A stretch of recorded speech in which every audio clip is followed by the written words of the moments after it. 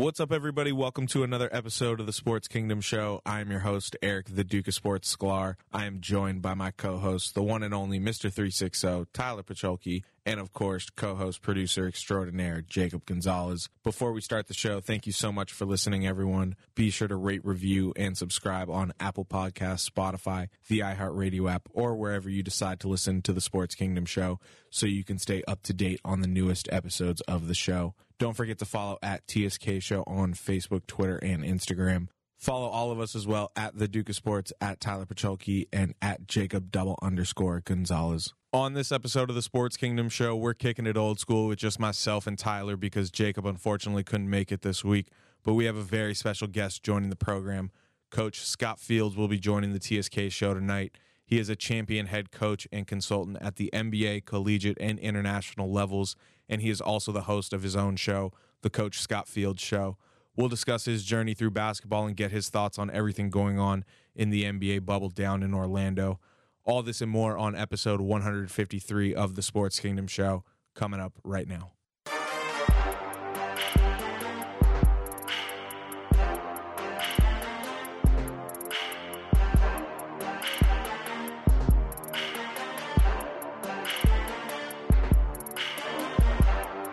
Welcome you to the Sports Kingdom. Welcome you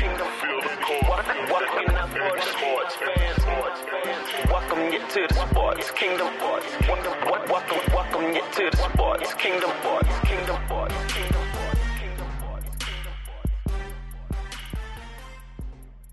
What's up, everybody? Welcome to episode 153 of the Sports Kingdom Show. I'm your host, Eric, the Duke of Sports Sklar. I'm joined by my co-host, Mr. 360, Tyler Pacholke. What's up, Tyler? How you doing, man? I'm doing well, man. It's nice to have some sports back, kind of making it a little more normal, and I'm excited for tonight's episode. Yeah, man, I'm excited too. We got a special guest joining us, but before we introduce our very special guest, we have to remind you about probably the best coffee ever. This episode of the Sports Kingdom Show is sponsored by our friends at Campus Point Coffee. Campus Point Coffee was founded in 2019 by former UC Santa Barbara students, but due to COVID-19, they had to close their shop and go strictly online. TSK Show listeners will get 15% off their purchase from Campus Point Coffee just by going to campuspointcoffee.com and entering the promo code TSK Show. That's promo code TSK Show for 15% off from campuspointcoffee.com. Campus Point Coffee has a variety of different roasts to choose from. And even if coffee isn't your thing, they have plenty of other merch like mugs, tumblers, T-shirts, and even a tote bag on campuspointcoffee.com. My dad already told me that he is starting to run low on his first batch of Campus Point Coffee and that it's time to get another batch of the medium roast. Yeah, man, me too. The Loop Espresso has been perfect for my morning Americanos. And I also got some swag for the cabinets now because I picked up one of their mugs. Probably the best mug I got. So you can support us while supporting a company that makes probably the best coffee ever, in addition to helping save the beaches. Campus Point Coffee takes a portion of their profits and organizes their own beach cleanups. So if you're a coffee lover or you want to rock some cool merch while helping save the beaches, just enter promo code TSK Show at checkout for 15% off your purchase from campuspointcoffee.com. That's promo code TSK Show for 15% off your purchase at campuspointcoffee.com. Come on, you're getting paid. Ask something. 3 seconds at midcourt. Final seconds. Bryant for the win. Did I miss anything while I was gone? Kobe Bryant just sucked the gravity out of a Target Center. What a play. Rebound O'Neal. He went airborne, defied gravity, laid it down with 2 hands, baby. No regard for human life. For the championship. And an 81-point game. You take this and you burn it. Job's not finished. Job finished? I don't think so. So when you get done with this, you should be butt-ass naked.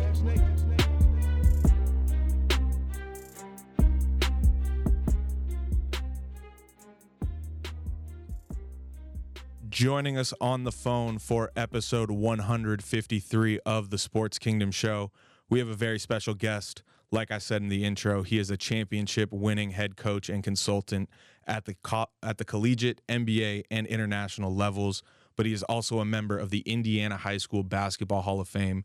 He has won nearly 80% of the games he has coached.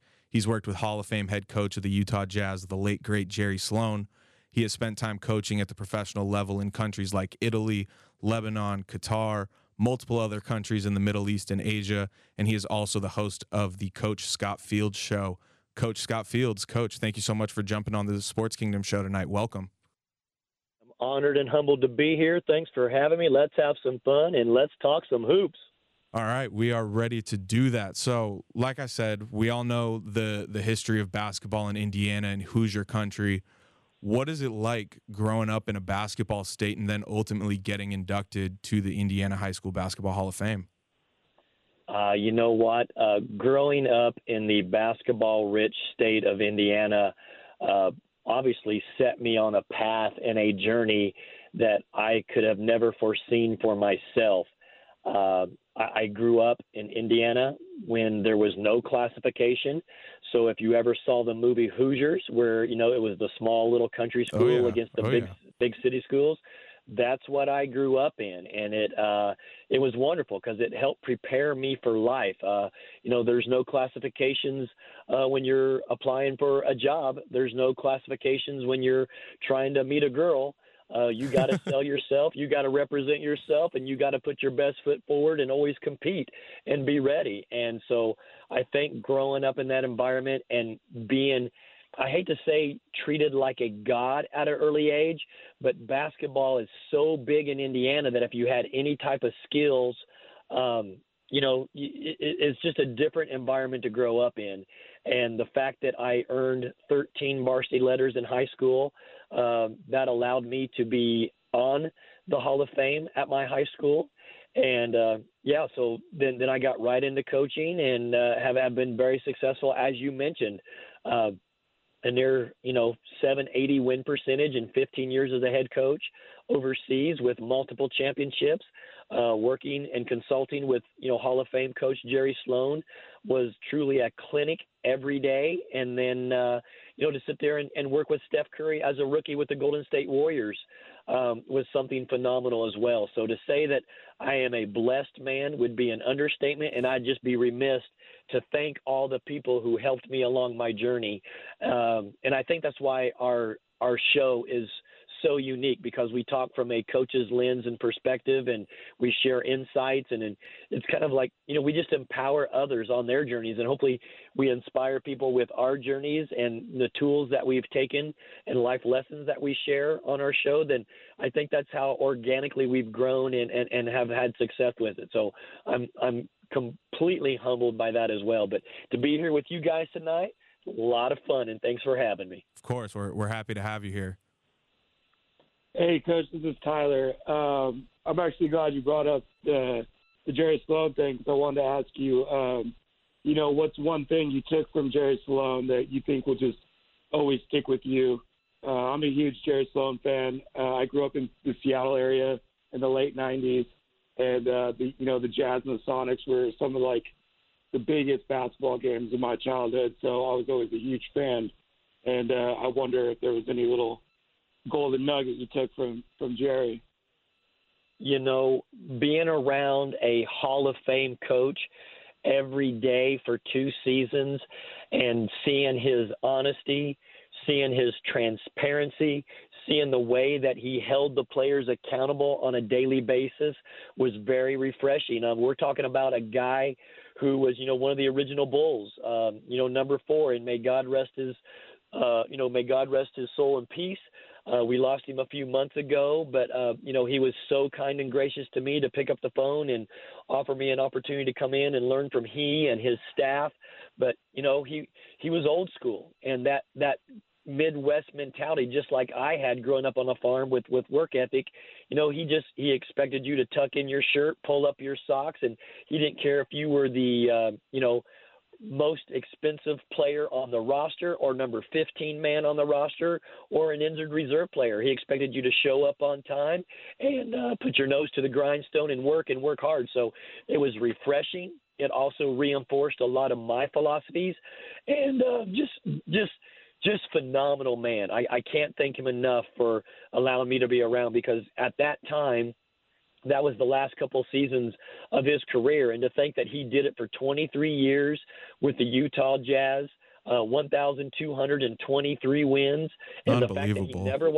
never won Coach of the Year, which amazes me because it's almost like we took his consistency and his greatness for granted. So, I hope that the Miller family, who own the Utah Jazz, I hope that they erect a statue outside of Vivint Smart Home Arena because he truly was the face of the franchise here. So for him to have an enshrinement with Karl Malone and John Stockton, I think it'd be well deserving, and I would be very surprised that the Miller family didn't do that. But you mentioned Seattle, and another one of my good friends, Coach Nate McMillan, who's doing an amazing job with the Indiana Pacers. Just got an extension yesterday. That's exactly right. So I am pumped for my friend Nate, and just some life lessons that Coach Sloan. My first basketball jersey I ever got was from my grandmother. It was a Sean Kemp jersey, and the jersey I had actually asked for was Nate McMillan because he was kind of what my mother would call like my first favorite Sonic. Nate's a great dude. I love it. Huge Nate McMillan fan. So super Tyler, happy. you can't go wrong with the Rain Man because he's an Indiana boy just like I was. But Nate McMillan is one of my better friends in the industry. So good on you, and I'm glad you got to rep. That's good stuff right there, T. Yes, sir. Coach, you said you mentioned another Hall of Fame talent, Steph Curry. You got to spend a few summers with Golden State during the early part of Steph's career. What were your early impressions of Steph as a young player? You know what? Very humble, very coachable. He had a thirst for knowledge. And the fact that I came in as an assistant in the summertime with one of my best friends in the industry, Coach Keith Smart, again, being an Indiana guy, he is known through the college ranks of hitting the jump shot to beat Syracuse to win the national championship in 1983. He and I are best friends. I finished coaching in Venezuela, and he was like, Scott, he goes, I'm head coach in the summer league team. Why don't you come in and work with me and my staff? And I was like, Smarty, my man, I'm there with you, brother. And then, of course, they draft Steph Curry out of Davidson. And, of course, there was after they drafted him, there was some cynicism. There was, some negativity. Well, he's not really a true point guard. He doesn't have the great handles. He's too small to guard, the two position. He's undersized. But what I took from Steph is that he was laser-like focused, which I can appreciate because all greats are. He has a tremendous work ethic, as all the greats do, and he blocked out the white noise, and he stayed callous to that, and he focused on him and his skill sets, and he's like, okay, he was going to transform the game with that quick release and with muscle memory and with his skill set as a shooter, but he was so selfless that it was about we and not me, as some players are, and he gave up bigger contracts so that he could surround himself with the right talent and took a step back and allowed Clay to get his shine on. He allowed Draymond to do the versatility things that he does, brings in a Kevin Durant that, basically who they beat in the Western Conference Finals to get to the championship and play. So, you know what? He's just so selfless, and he had a great mindset. And, the things – I got to work with him twice. So I was with him as a rookie in the Summer League, and then I coached him again at an NBA charity fundraiser in Salt Lake City where I now reside, and it was a fundraiser for people with disabilities. And, fellas, let me tell you something. The great thing about Steph Curry – there was over 7,000 people at the game that night as a charitable fundraiser, and he stayed on the floor before and after and made sure that he posed with anybody who wanted a picture with him, and he signed every autograph, every tennis shoe, every basketball, every jersey that he could, and did not leave until everybody had what they wanted. And to be that selfless and to see what he's done and help transform the game, you gotta love and respect a kind servant heart like what he has. That's awesome. That's what it's all about. Amen, brother. Yeah, amen. That says a lot about him. I mean, I went to a couple Pro Bowls in the early 2000s, and there were a couple players after every practice that would stay and they would walk the entire arena and sign autographs. The late, great Junior Seau is the one that sticks out to my mind. And yes, sir. That's just such an awesome thing for a pro athlete to do, because it's such a huge moment for all those people. I obviously still remember it. When you're talking about Steph and, being coachable and hard worker and, taking the white noise and putting it out. How much of that do you think is from, being a pro son? I think a lot of that comes from that support system. I mean, he was around his dad. He saw his dad. He saw what his dad had to endure through and basically grew up in the league. And then, of course, his mom being a great support system as well. Those are all valuable life lessons, but they're also core values and beliefs that were instilled in him that he carried over as an individual that has that integrity about his values. So I think it's something that should be talked about more, discussed more, and it's just a great role model for young kids out there looking to aspire to be like certain people, because there's some characters out there that don't have the morals or values or integrity of a Steph Curry, and he has it. So why not learn from a person like that? Because if you want to be successful, learn and study from those who are successful, and it's going to help you on your career path no matter what life journey you choose to be on in your life. Stick to the grindstone, persevere, take your lumps, and you know what? Keep working, keep persevering, and don't ever lower the value of yourself because someone else may not share the same vision that you have. Absolutely. I couldn't agree more. Last thing on Steph, I was just wondering, since you were there kind of in the beginning, and then you said, you kind of retouched with him later on in his career, how much do you think Golden State as an organization and just kind of the timing of everything played a role in his success? I mean, you talk about him being, his work ethic and being, this great person on and off the court. Would his success been the same anywhere else, or was Golden State kind of like a perfect storm of timing for, the incredible success that they have? I think that's a great question. I think there's a couple ways that you can look at that.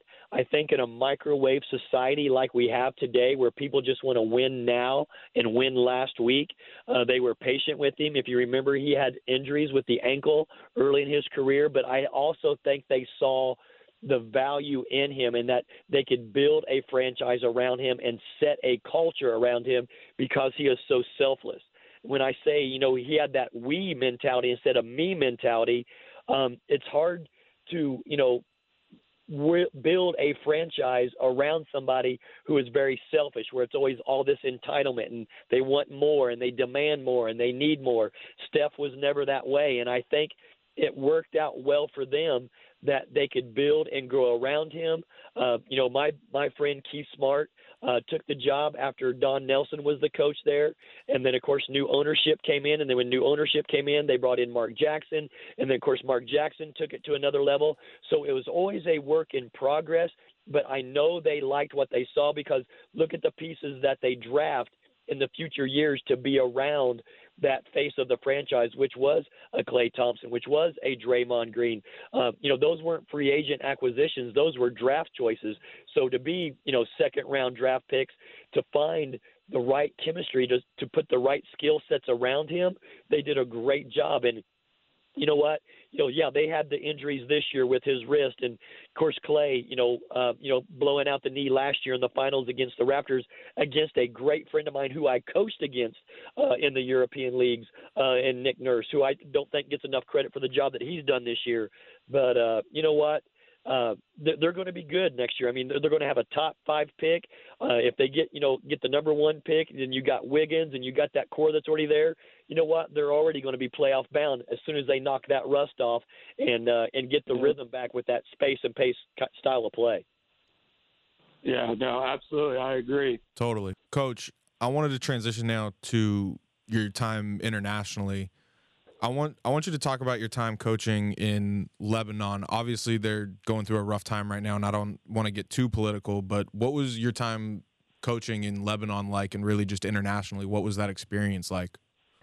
You know what? It's very interesting that you asked that because my heart goes out to that country because they had political strife then when I was there, just like they are now. I'm half Israeli, so I get it. Okay. Yeah. There you go. So, honestly, it's the pearl of the Middle East. It's right there on the Mediterranean Sea, and one of my favorite countries to coach in. My first job there, and I'll kind of set the table for what it was like being in that country. They were in the top 16 in the world, which is great for their local players. They're very good local players, and then when you sprinkle in a couple NBA players and an NBA kind of level coach with an NBA mindset, you've got a quality product on the floor. I actually replaced a Serbian coach midway through the season because the team that I took over wasn't meeting expectations, and they were like in 7th place in the league. The team that I coached, they were Muslim-based. The team that was the 7-year reigning champions were Christian-based. The president of the country coached or actually backed and supported financially their Christian-based team. The prime minister of the country backed and supported the Muslim-based team. So now you had sports, politics, and religion mixed all in one concoction. So it was phenomenal, and we took that team over, and we won the championship. And I remember playing on a neutral court because such a huge fight broke out in Game 5 of the series that we had to play on a neutral court. And, of course, the court was lined with guys in green berets, which was the Army, carrying their Uzis. And I'm like, you know what? This is like Indiana basketball where they're so passionate about it. It's the number one sport in the country because usually most, European nations love their soccer. Yeah. So for me to, coach in that environment, it felt like Indiana to me, but it was more like a Cameron indoor stadium where it was first come, first serve. Over 7,000 fans in the stadium singing, chanting, jumping, wave going on the entire game. But for those who couldn't make it into the Coliseum, there were 4,000 people sitting outside the Coliseum waiting for you to come out. And after we won the championship, I kid you not, gentlemen, those fans, because we stayed at the Radisson, is where they put us up for the finals.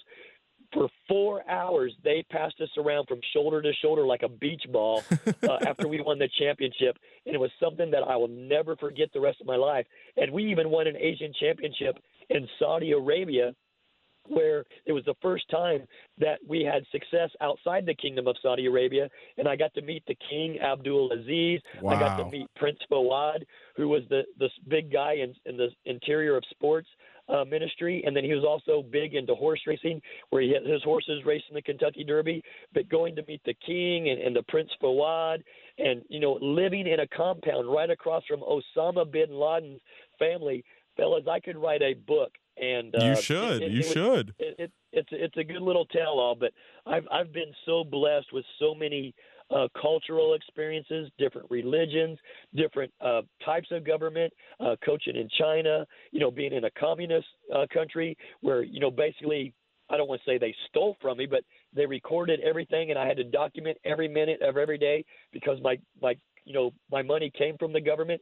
So to have success and win championships in countries like that, it's something that's very fulfilling to me. It's very gratifying, but it's the fact that we took players where they were at and we developed those players, instilled confidence, built a culture, and yet helped them with longevity in their career and also helped them not only win championships but also don the jersey that represented their country to allow them to play in the Olympics and World Championships to represent their country. It's something that's so gratifying, and you can't put a price tag on. So I had a question that I kind of like to ask people to get, any sort of exposure to basketball outside of the American culture is, Americans are obsessed with this championship or nothing mentality as far as legacy goes. Is that kind of the same mentality?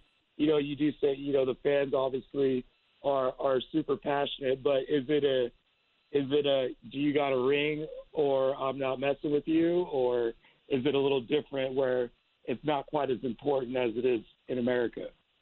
Oh, now they are fanatical fans. They support their team, and they are diehard fans.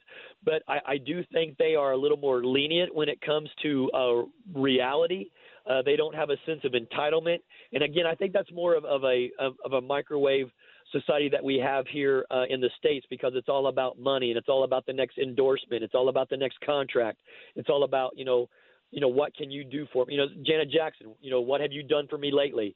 So, there's just a different mindset in Europe, and that was something that kind of appealed to me coaching overseas, because these players were not entitled.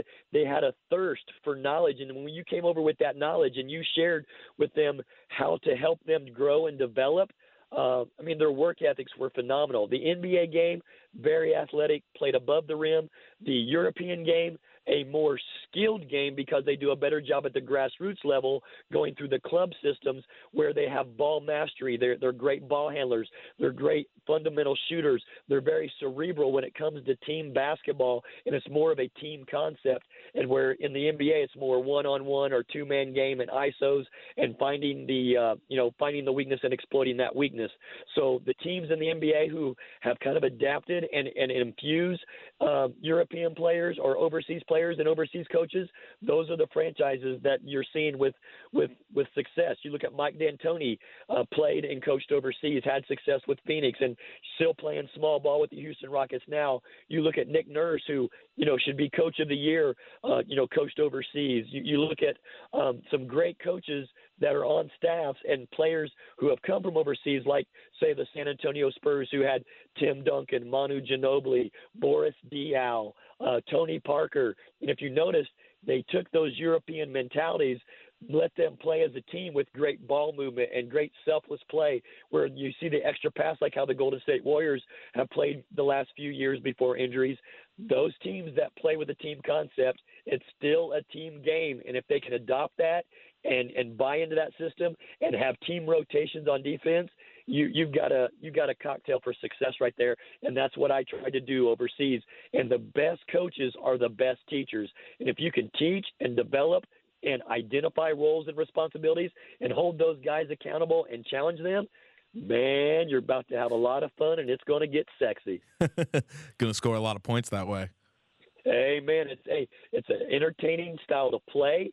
The players enjoy it. The crowd loves it. And I'll tell you what, I'm kind of like a Shaka Smart, where I was chest bumping players and full of energy and doing push-ups and just interacting with the guys, letting them know that I was there for them and battling for them. And that's kind of my philosophy when I was coaching overseas. So just blessed to have had the success that we've had. Is the biggest difference between coaching in the NBA versus coaching internationally, just like the style of play with internationally being a lot more finesse and fundamental and all of that?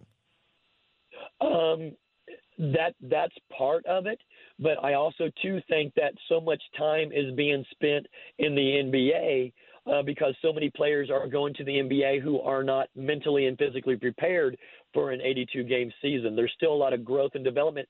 So the NBA, even though it's the best league in the world, it gets a little bit saturated with talent that's not quite prepared. So it dilutes the product, and you don't have as many strong teams as what you have overseas. Overseas, you have multiple strong teams that are competitive throughout the entire league and throughout the entire EuroLeague, where here in the United States, you have the high flyers and these super teams who are getting formed with 3 or 4 superstars, where there's 3 or 4 very competitive teams, and then everybody else are cellar dwellers.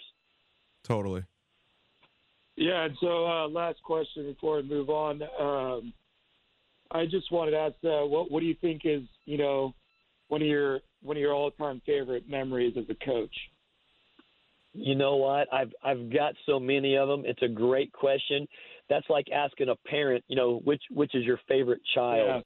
Yeah. It's hard to pinpoint, because when you've had a long career, as long as I have, and have dabbled into the NBA a little bit and was given opportunities and have had success, there's so many wonderful memories of championships or big winning games or big bonuses that I've won. But you know what? It's amazing to me as a coach. I remember those very close losses more than I do the big championships, because the success is the byproduct of the hard work and the culture and everybody buying in. But it's the ones that were just right there that just slipped through your fingers, or you got beat on a last-second shot, that then as a coach, when you're playing chess among people who are playing checkers, it's like, could I have done an adjustment somewhere along the line to have empowered my team? Could I have done a better adjustment somewhere, or could we have done a specific rotation, or tried to get someone more uncomfortable quicker? So I beat myself up for that because I'm such a perfectionist in a game that cannot be perfected, but you try to strive for perfection as a coach and as a leader, because as a leader you want to inflict your will and infuse that energy and passion and purpose onto your players. And if they follow your lead, if they follow your culture, because culture is a word that is thrown around so much right now where it's so cliche, it's more than just a sign that you slap outside before you go out the tunnel. It's something that you have to live by. You follow up with actions on your daily actions and through your daily focus. Then that's where your culture's at. So if a coach is able to infuse that in his team, that's something special. But I truly can tell you that the games that we just barely lost, or an important game in a hostile environment that you could have won and that would have been a huge upset in some country, those are the ones that stick to me more. But great question. All right, Coach, let's transition now to the current NBA and what's going on in the bubble in Orlando. First off, I want to know, where were you when the NBA season was suspended back in March? I feel like that's just going to be a moment in history that we're all going to be like, we remember where we were when type of thing. Yeah, well, I reside right here in Salt Lake City, and if you can remember, it was March 11th, and Rudy Gobert tested positive for the COVID for the COVID virus, and then they found out the next morning that Donovan Mitchell also had the COVID. So to basically be at ground zero where it all began and what shut down the league, and Rudy Gobert gets a lot of backlash for that, and then Adam Silver shut down the league, and then the other professional sports leagues followed. A lot of people say Rudy Gobert is to blame, but you know what? Flip that, and he may have saved millions of lives, because them shutting down may have kept that virus from spreading even quicker, because if you look on their schedule, they made an East Coast trip right before they came home and was playing in Oklahoma City before they closed down the league. So for me, I was actually at home. I actually got back and I was actually doing a radio thing, and the game was postponed. One of my friends is a broadcaster, Thurl Bailey, who used to play for the Jazz and is now on the broadcast team. And so when things kind of got shut down, it was like, ooh-wee, this is getting serious. And so then if you notice, there was that domino effect. So that's where I was. That's what happened. And here we are 4 months later. And I think we have to give credit to Adam Silver. To me, I know I'm biased and I'm an NBA guy, but he is by far head and shoulders above any other commissioner in the sports arena today, because they created that bubble. He did a great job. He showed his intelligence by listening to those who had science and who had data, and then surrounded himself by people who could give them the knowledge so they could create this bubble that they have now in Orlando. And then twice they've tested 343 players, and there were 0 positive cases. Outstanding job to the NBA to set the blueprint to show these other, commissioners and these other leagues what to do, because right now, if they stick with it and don't waver, right now it's working. So congratulations, great job. And I am thrilled, because I do believe that we in America and throughout the world, sports is so woven into our culture that it is a distraction and it is a respite when there's usually an emergency or a national disaster, and we're going through a global pandemic, and we're going through social injustices, and we're going through a unique time politically as well, which we won't go into. But I am glad that for a little while we can watch NBA games, and it is a great entertainment piece and a distraction to get our minds off of some of the horrible things that are going on globally. So when Adam Silver initially announced that they were going to go to the bubble system, how did you feel about the bubble versus maybe, say, empty stadiums?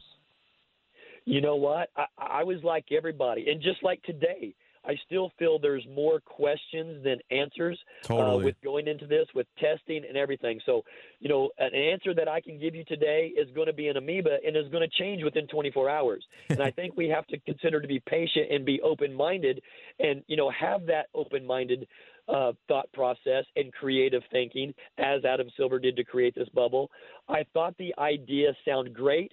I was just curious how it would be executed and how they would follow up. And I think the follow-up has been the great thing, because you see the technology that they're using as far as the digital pagers in their pocket that lets them know if they're within 6 feet of each other.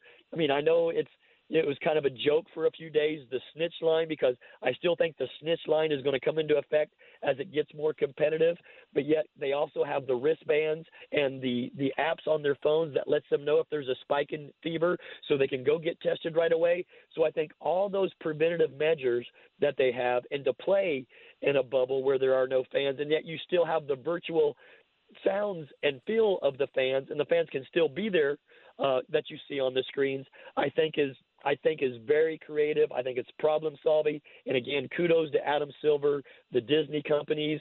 And, I know, yes, I get the business of it. There was $900 million of TV revenue on the table. And if they didn't do it, small market franchises would probably not be able to function, as we're seeing now with college football and these leagues saying, we're not going to play because now they're finding out, COVID is also showing signs of enlarged hearts. And, they don't want that liability to be sued if they got guys getting ready to go play in the NFL and they can't have a career. So can you put a price on a young man's life and future and career? So, yeah, there's still a lot of questions, but I like what they've done. I applaud it.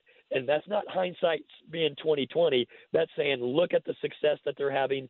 You see the problems that Major League Baseball is happening. You're seeing clubs being totally decimated. You're seeing 21 games already lost, 23 games lost, and that's probably even growing as we speak. But, hey, NBA, great job. I'm a fan of it. I have many friends still in it, and it's great to be so connected to it that, I get to hear firsthand through my friends what it's like in that bubble atmosphere. Yeah, that's really awesome. And I think just to kind of give you a perspective of where us on the TSK show were coming from at the time when sports was all coming back, was we were basically against sports coming back because we wanted to basically preserve next year's calendar, and there were just way too many uncertain variables, like you were talking about, that we just didn't know the answer to. But now that it's here, we've accepted it. We're happy about it. We're cautiously optimistic. And like you said, all hats off to the NBA and Adam Silver and everybody down in Orlando for taking it seriously. I know there was a couple mishaps here and there, but for the most part, everyone's taking it seriously. And there are 0 cases in the bubble. We got the 3rd round of testing back earlier today. So that's obviously great news.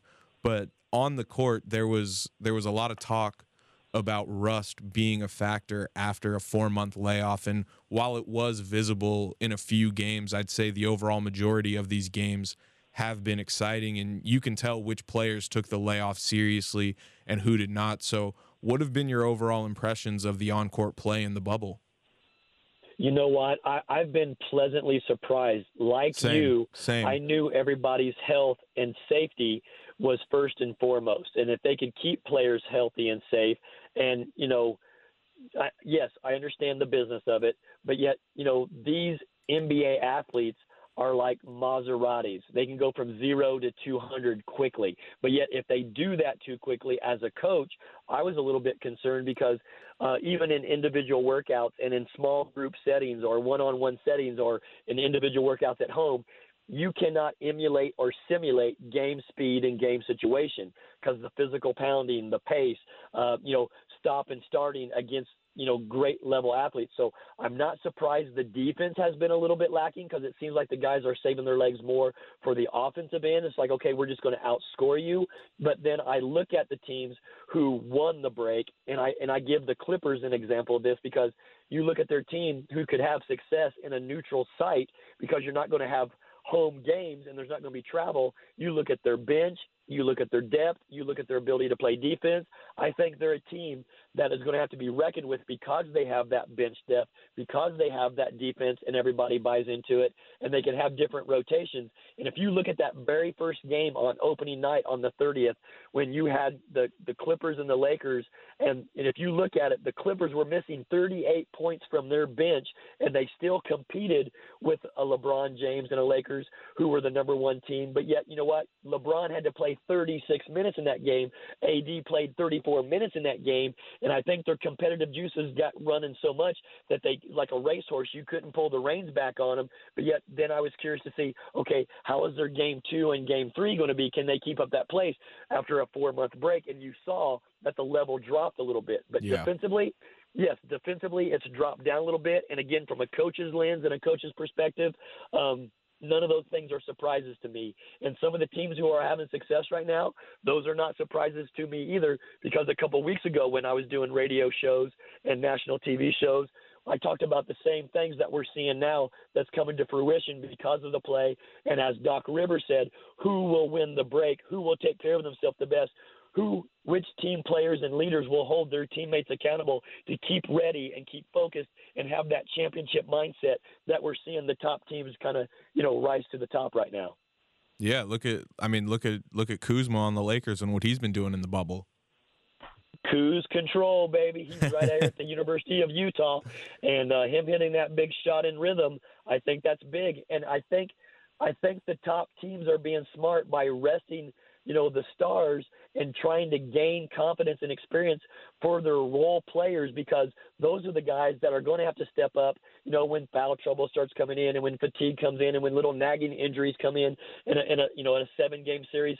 So the teams who are resting their players and are getting confidence for those role players, I can see it, a work in play. Now, it may not be what the fans want to see, but I know strategically that's what they're doing by resting some of their better players. So that way, they can have the chemistry, they can galvanize, they can, come together and peak when the time is right. Yeah, totally. I think the fact that Vogel drew the play up for Kuzma in general, like LeBron and AD, they don't need that confidence boost. They both know they're top 5 players in the league. He needs that confidence boost. That's exactly right, because now LeBron James, being a facilitator that he is, now that he's solid and can have confidence in him, he's going to, he'll give up that pass and let Kuz knock that thing down, which will spread the floor, which will allow him to penetrate and use his body more as his physical skills are slowly descending. But LeBron is so high basketball IQ that we can't just take his greatness for granted, because you know what, he will be truly missed once he retires. And I'm curious who he'll pass the torch on and who will be the face of the league in the coming years. Well, I think one of the candidates is the guy I wanted to bring up, Dame Damian Lillard. And I just had kind of a coaching question. What, in your opinion, if you were his coach, would you have a hot hand like he has, and he's been fueled by being on the outside looking in. He's fueled by people heckling him on the crowd and talking. Do you just take your game plan, you crumple it up, and you throw it in the garbage can, and you say, Dame, take us home? Or, do you stick to the script, take it how it comes? How do you coach a player that's on a heater like that? You know what? You get the heck out of his way. You shut up and you let a great player make you look like a great coach. That's what you do, because that young man went down there on a mission and told the team, guys, I didn't come down here to just play. I came down here to get into the playoffs and win.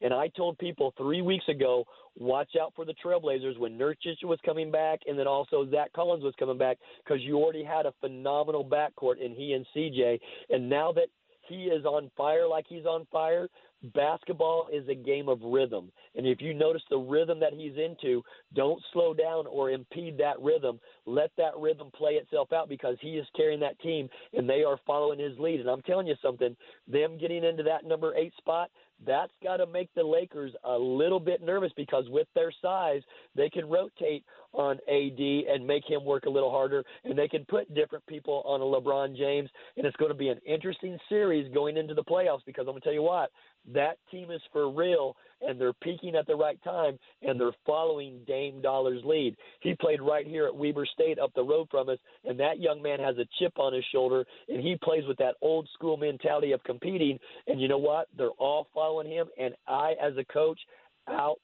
just love it. I love it. Yeah, he's got to be I got to take him as my bubble MVP, even though Devin Booker's played outstanding and the Suns have been great. Dame's play right now is just jaw-dropping. Man, 51 and followed up with a 61, and for him to continue and be consistent at that pace, he's on a roll, fellas. So you know what? You got to let him stay on that roll. He's in great shape mentally, physically, spiritually, and he's just going. So you know what? Get the heck out of his way, man, because it's lead, follow, or get out of the way. You know what? Go. Play. Let's do this. So they're on a mission. Coach, I wanted to ask you, without having fans at these games, I wanted to ask how important the bench is in these games. And I'm not talking about like bench players coming in and playing on the court. I'm talking about like players sitting on the bench and being engaged in the game. I played high school basketball. I didn't get past high school basketball. I didn't get that much playing time, but my senior year we were 28-4. We won the divisional championship, all of that. We made it to the second round of state playoffs, but I always made sure to be engaged in the games when I was on the bench and be an active participant in the game to try and help my team because that was a part of my role on the team. I love it, man. I am talking to a baller. I can hear you. And I love the question because I think you already know the answer to the question. With no fans, the motivation has got to come from within your players and within your team and within your core. So you have to motivate, you have to inspire, you have to lead and guide and direct your team by yourself. So it's like, who's going to be the captain of the ship? You can't wait for the energy of the fans to ignite you and motivate you. That's got to come from within. So that's why a Patrick Beverly is so important for a Clippers team. That's why a LeBron James is so important for his team. That's why a Dame Dollar is so important for his team. That's why a Devin Booker is so important for his team because they, not only are they vocal leaders, they also lead by action, and them leading by action inspires and inflicts a will on their teammates. And just like, you know what? Get on my level. And if you're not on my level, I don't have time for you. So that it has to come from within. So that team being engaged on that bench is important to keep pushing and supporting your team because there's going to be ups and downs. There's going to be trials and tribulations, but the team that can stay galvanized and cannot point fingers at each other and, continue to stay a unit and stay a family, they're the team that's going to have the most success. And that's going to come from the engagement from your bench, from your coaches, but more importantly, it's not the ones that are coach-led, but it's the teams that are player-led and player that holds each other's accountable. That's why Michael Jordan was so good for a number of years because he was the guy who led the team. It wasn't Phil Jackson. It was Michael Jordan saying, guys, this is what it's going to take to win. And so those teams with superstar players, if they can't lead consistently every night and bring it, you got to find it from somewhere, and it's got to come from those engaged bench players. So I can appreciate you asking that question, Big Baller. So, typically in the normal NBA playoffs, you'll have these role players, which we talked about. They kind of just play big in the home games, and they help, with home court advantage where now it's going to be more of a tournament format, no real home court advantage really. Are we going to see role players step up and win games, or is it going to be veteran star players basically take over the show? It's a great question because this is a grown man's AAU tournament. Like you said, it's a neutral court, and the role players are going to play a vital role in a team's success. Within a 7-game series, those role players are going to have to pick up the pieces some nights where shots just don't fall. What do you bring to that team? What asset are you bringing? What skill set are you bringing? Are you going to be an energy guy? Are you going to be a motor guy? Are you going to be a defensive guy? Are you going to be a rebounder? Are you going to be the glue? So, yes, those role players are going to be vital, and the depth and how deep you can go into your rotation, into your bench, is also going to be vital. So, again, it's going to be fun to watch play out, and there's so many storylines that are already building up, and to me, this is the best reality TV show that you could ever watch. And for me, a guy who sees it through a coach's lens, who's been on that bench and who has competed at the highest levels, it's fun for me to watch it all come out because, yes, I'm a fan, but I'm also that guy that, I need to play chess when everybody else is playing checkers. I flip on the coach's lens, and I'm seeing the game adjustments that are being made. I'm seeing the special situations, sideline out of bounds plays. I'm seeing the defensive adjustments that are being made. I'm seeing the different rotations and way that they're trying to get players out of their comfort zone and forcing them to get shots on a spot on the court where they're not as comfortable to get, so they're not comfortable getting to their spots. So for me, those are all the things that I look at. And for me, it's so much fun, fellas, because it's getting better and better as it goes along, as I knew it would. Yeah, no, I agree. I think it makes teams like the Raptors and your boy Nick Nurse, I think it makes them more of a threat than they typically would be because of all those factors of, the coaching, the role players, the depth. It's gonna be real interesting to see how it all plays out. Well, I feel like he should have been a candidate for Coach of the Year because everybody ruled the Raptors out as soon as Kawhi left and went to the Clippers. And, he has that team bought in. He has them believing. The guys that have sit there and rode that way with him last year to a ring, it's now a part of their DNA, and that DNA carries over. Championship experience is huge. And once you've had it, it carries over, and that it becomes a culture of itself. So, yes, they're going to be a team to reckon with because, they've played extremely well. And, again, the leadership, performance reflects leadership, and leadership comes from your coach and from your star players. And, you look at a Kyle Lowry who never gets enough credit for, him being a great point guard. Pascal Siakam could be most improved player again because they gave him the keys to the franchise. And then you got a Gasol, you've got just great players who have stepped up, and Van Fleet, who no one thought, was good enough to even play. And again, they have bought in, and they're going to compete, man. It's going to be fun. No, yeah, I can't wait. You're right. I mean, a reality TV show is actually a pretty good comparison. It's must watch. There you go. Coach, I don't want to take up too much more of your time. I got one last question for you. We're a show that's based in Los Angeles. You're obviously in Salt Lake City.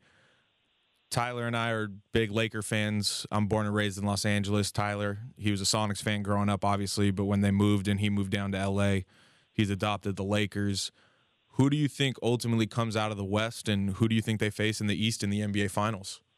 You know what? The Lakers have put themselves in a situation where, they've got that number one seed. Now, there's not really a true home court advantage because of this neutral site that they're playing in. But whenever you've got a LeBron James on your team and he's surrounded himself with the pieces that he's comfortable with an AD who to me is, a top 6 player in the league this year. You got Kyle Kuzma doing a great job. Frank Vogel doesn't get enough credit because they are LeBron James led.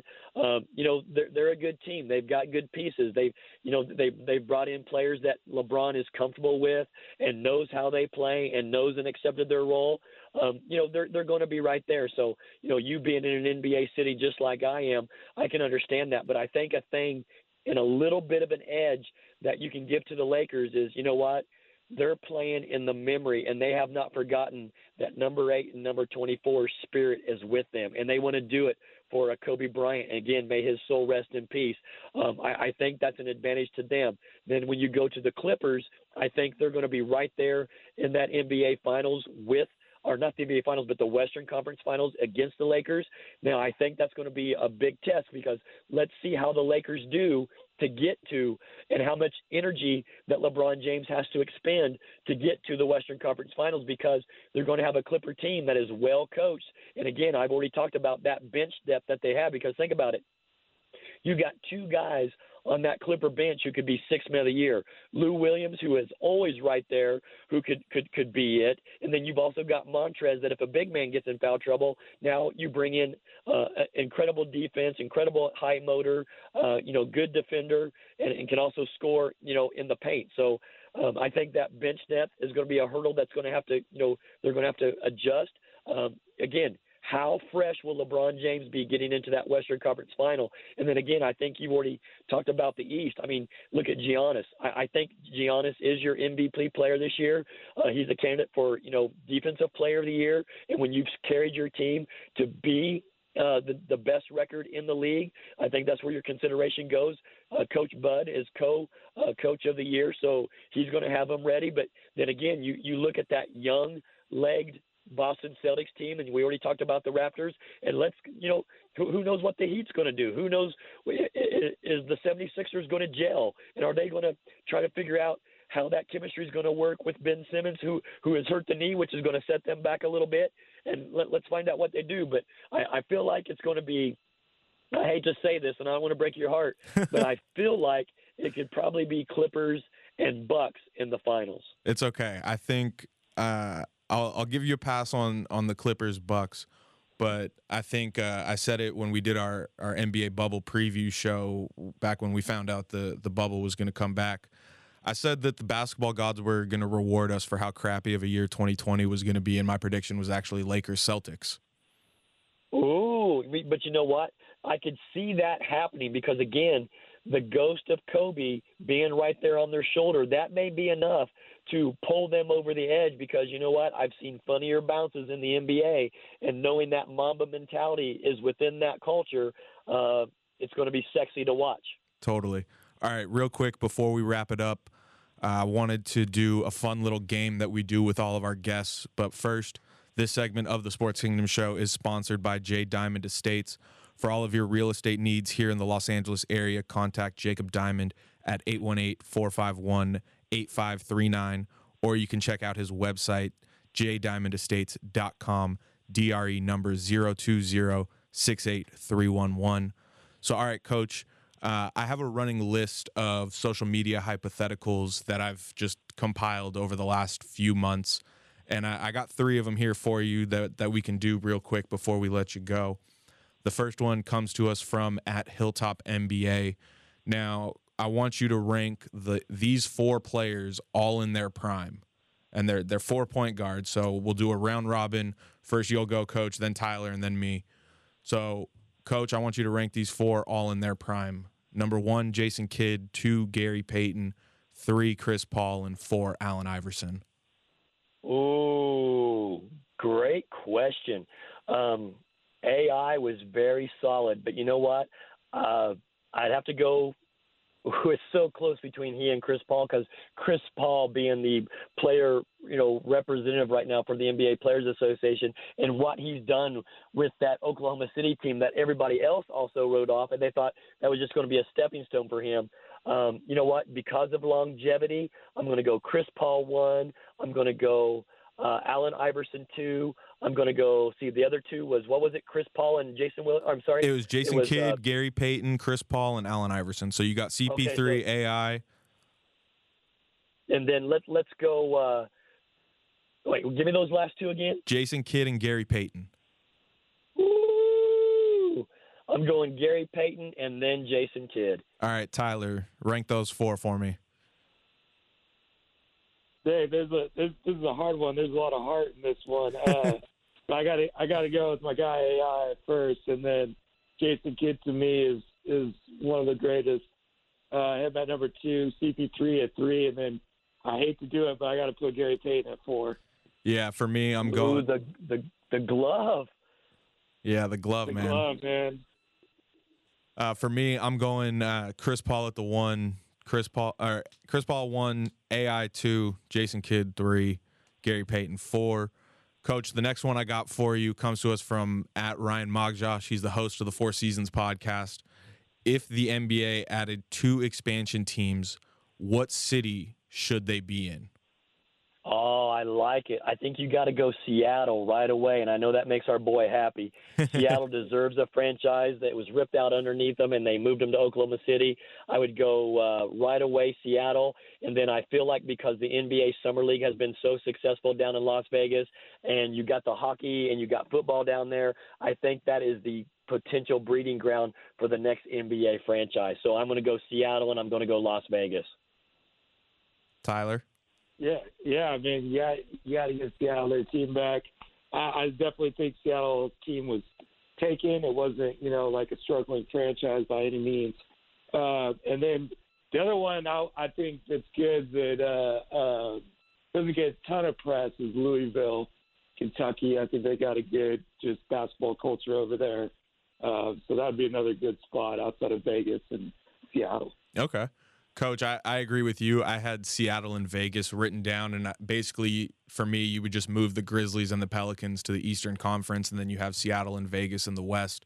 Another city that I know doesn't get brought up is Kansas City. I think that would be cool to see a Kansas City NBA team. I like it. No arguments from me. All right, the last one before we let you go. In 1992, there was a slam dunk contest featuring non-NBA pro athletes like Michael Irvin, Deion Sanders, Chris Carter, Ken Griffey Jr., Barry Bonds, Mike Conley Sr., and Tim Brown. I want you to name 3 non-NBA pro athletes you would want to see in a slam dunk contest. That of those that you did not list? Yeah, of those that I did not list. Oh, so any athlete, huh? They can be current or former. Doesn't matter. Any time period. Oh, any time period. I know Vince Carter just stepped out and retired. Well, non-NBA pro athletes. Oh, non-NBA player. I'm sorry, I misunderstood your question. Yeah, okay. non-NBA pro athletes. Okay, so, man, you think about some of these great baseball players and some of these outstanding athletes that are football players. That would be pretty fun. Okay, let's just go for comedy person. Let's go Kevin Hart because he's 5'0" and so funny that he's going to miss every time, but he's going to be entertaining. we got to go pro athletes. So, for me, darn, see, I was trying to be funny. No, you're good. You're good. I like the thought, but I'm thinking I would love to see Odell Beckham Jr. in a slam dunk contest against DeAndre Hopkins and a Michael Thomas. I'm trying to think of a baseball player to throw in there. You got to throw in Usain Bolt. Love to see him. Yep. I'd love to see Cristiano Ronaldo. They got that clip of people trying to jump up and hit the soccer ball at the height he did. And then I've always heard of Julio Jones being a legendary high school basketball player, but I think the number one guy I want to see because of the viral video is I want to see the little short guy, Cole Beasley, at 5'8", go and see and show us what he's got in the bag. Guys, that's good stuff right there, man. Okay, I'll even go a little more current. Since he's making $500 million, let's put Patrick Mahomes in there and find out how athletic he is. I love it. Can he get up to 10 feet and can he do something special? And then how about someone who's going to be always entertaining? Can Ron Gronkowski get up there and do a little something and show us something? Because he's going to sit there.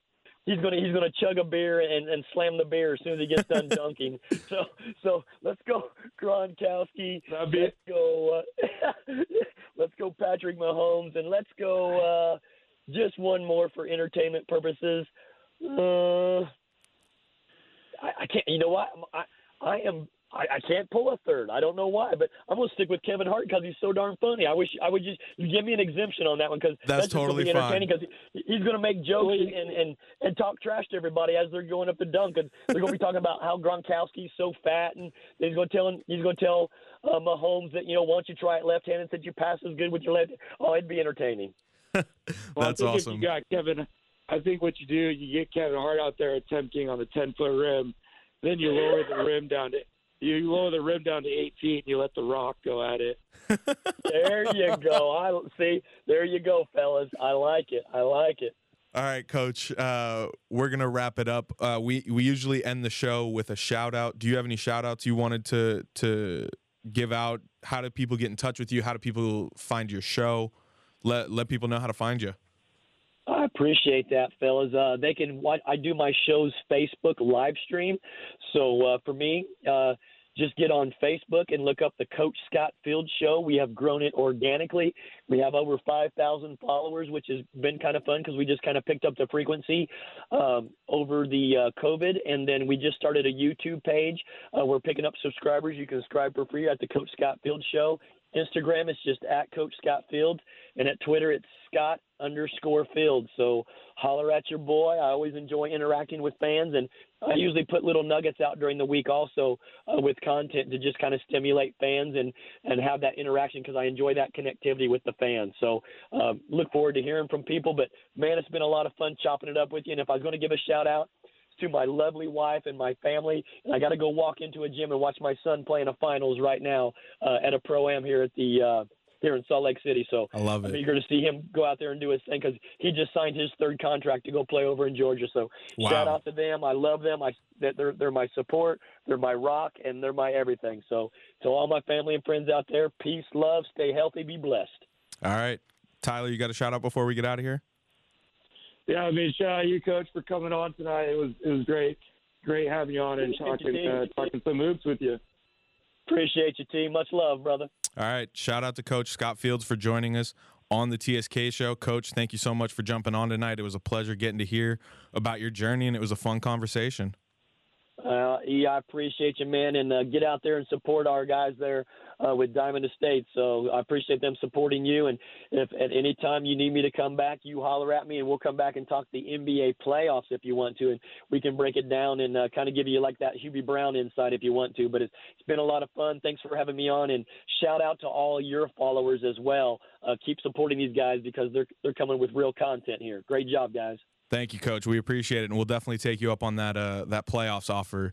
So, all right, don't forget, this episode of the Sports Kingdom Show is sponsored by Campus Point Coffee. Support us. Support a company that makes probably the best coffee ever and is trying to help save the beaches just by entering promo code TSK Show at checkout. That's promo code TSK Show.